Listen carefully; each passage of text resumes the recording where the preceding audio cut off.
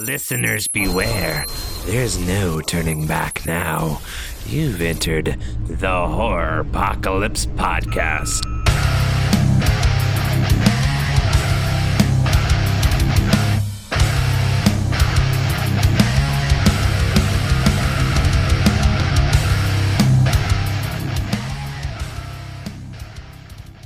Hey guys, welcome to a quick 5-minute review for Horror Apocalypse Podcast.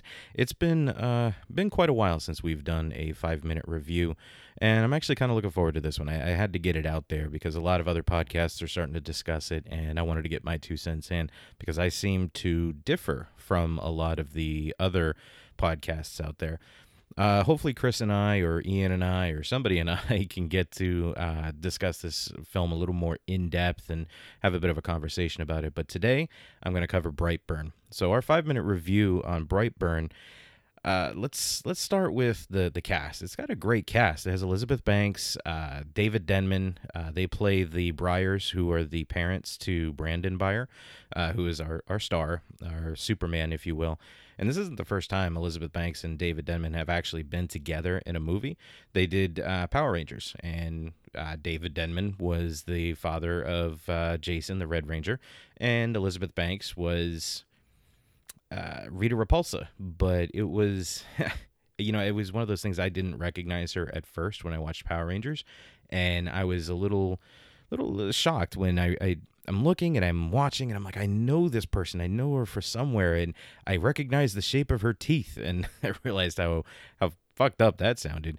But then it clicked in that it was Elizabeth Banks, and then I see them together again in Brightburn, and it's actually really cool. They have some pretty great chemistry. But David Denman, I think he's a fantastic actor. I really enjoy him.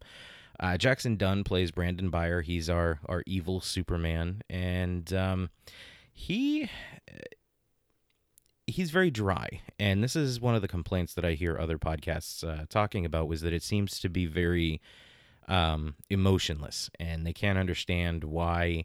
It's almost like a flip of the switch. We get Brandon is very happy, and he's a typical child, and I mean, we already know the story. He's crash landed.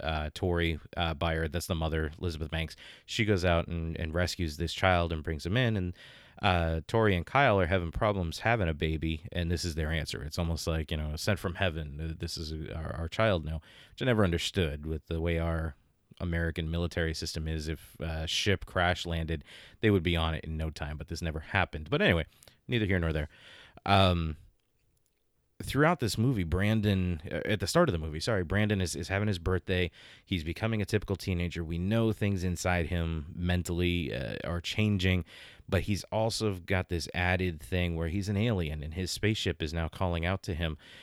I personally took this as the ship was hypnotizing him. It was brainwashing him and unlocking certain parts of his brain that were locked while he was sent here.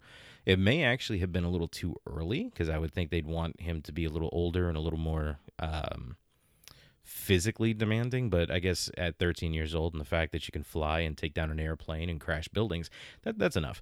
But for me, it wasn't so much just a flip of the switch. It was he was being brainwashed, he was being hypnotized, and he was being unlocked. And that's why he had this struggle. This is why he suddenly became a normal 12-year-old boy to little Johnny son of a bitch at 13, and it was overnight.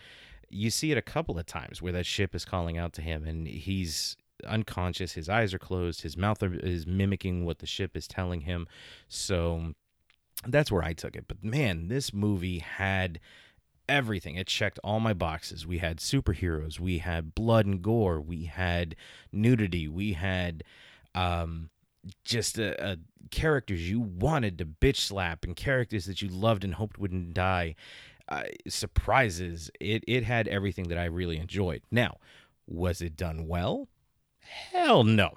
This movie is far from good, but it is just put out there for you to leave your brain at the door and just eat popcorn and enjoy the gore, laugh at everything that you shouldn't laugh at.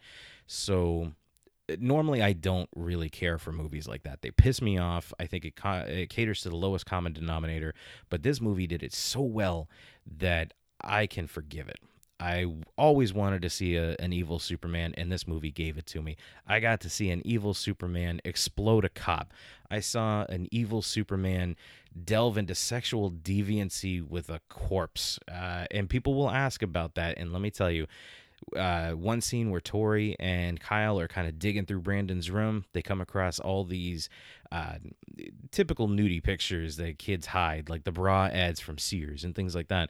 And mixed in amongst those were corpses, bodies that were being experimented and dissected and things like that.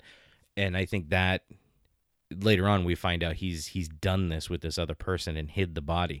So I kind of took that, my personal interpretation was that he was getting some sort of sexual thrill from the dissected bodies of these people, seeing their insides.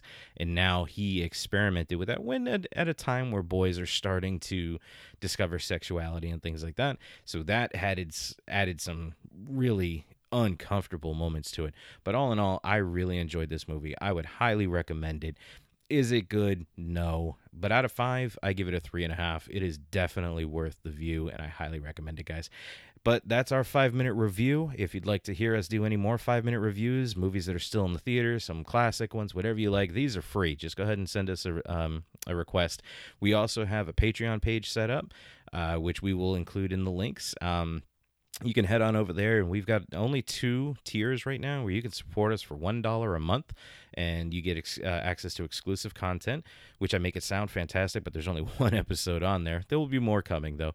We also have a $5 tier where for one-time $5 donation, you get to email us and tell us what movie you would like us to see and review for you. You get a call out, you get a thank you, all kinds of special stuff on the website. We will open up more tiers as we get more things done. We also have a live event coming up here pretty soon, the end of June. We're going to be at GameStop on Vineland Road in Kissimmee, discussing horror video games with you. We're going to be out there talking about horror video games, and we're just going to have an all-around great time. Come on out and see us, get some freebies from the podcast, and maybe we can work something out with GameStop, maybe get something to get them to chip something in as well. But anyway, guys, check us out on Patreon, check us out on wherever you listen to podcasts, let your friends know about it, and please don't forget, head on over to iTunes, rate, review, and subscribe us. We're doing fantastic, and that's all because of you guys. Thank you so much, and hopefully we'll get some requests for some 5-minute reviews. Have a good one, guys. Hey, guys, real quick, we're coming back. We got a nice little special treat for you.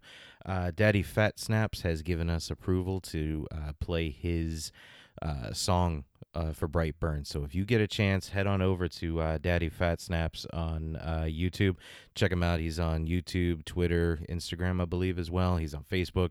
Check out his work. The man is amazing. He's extremely talented.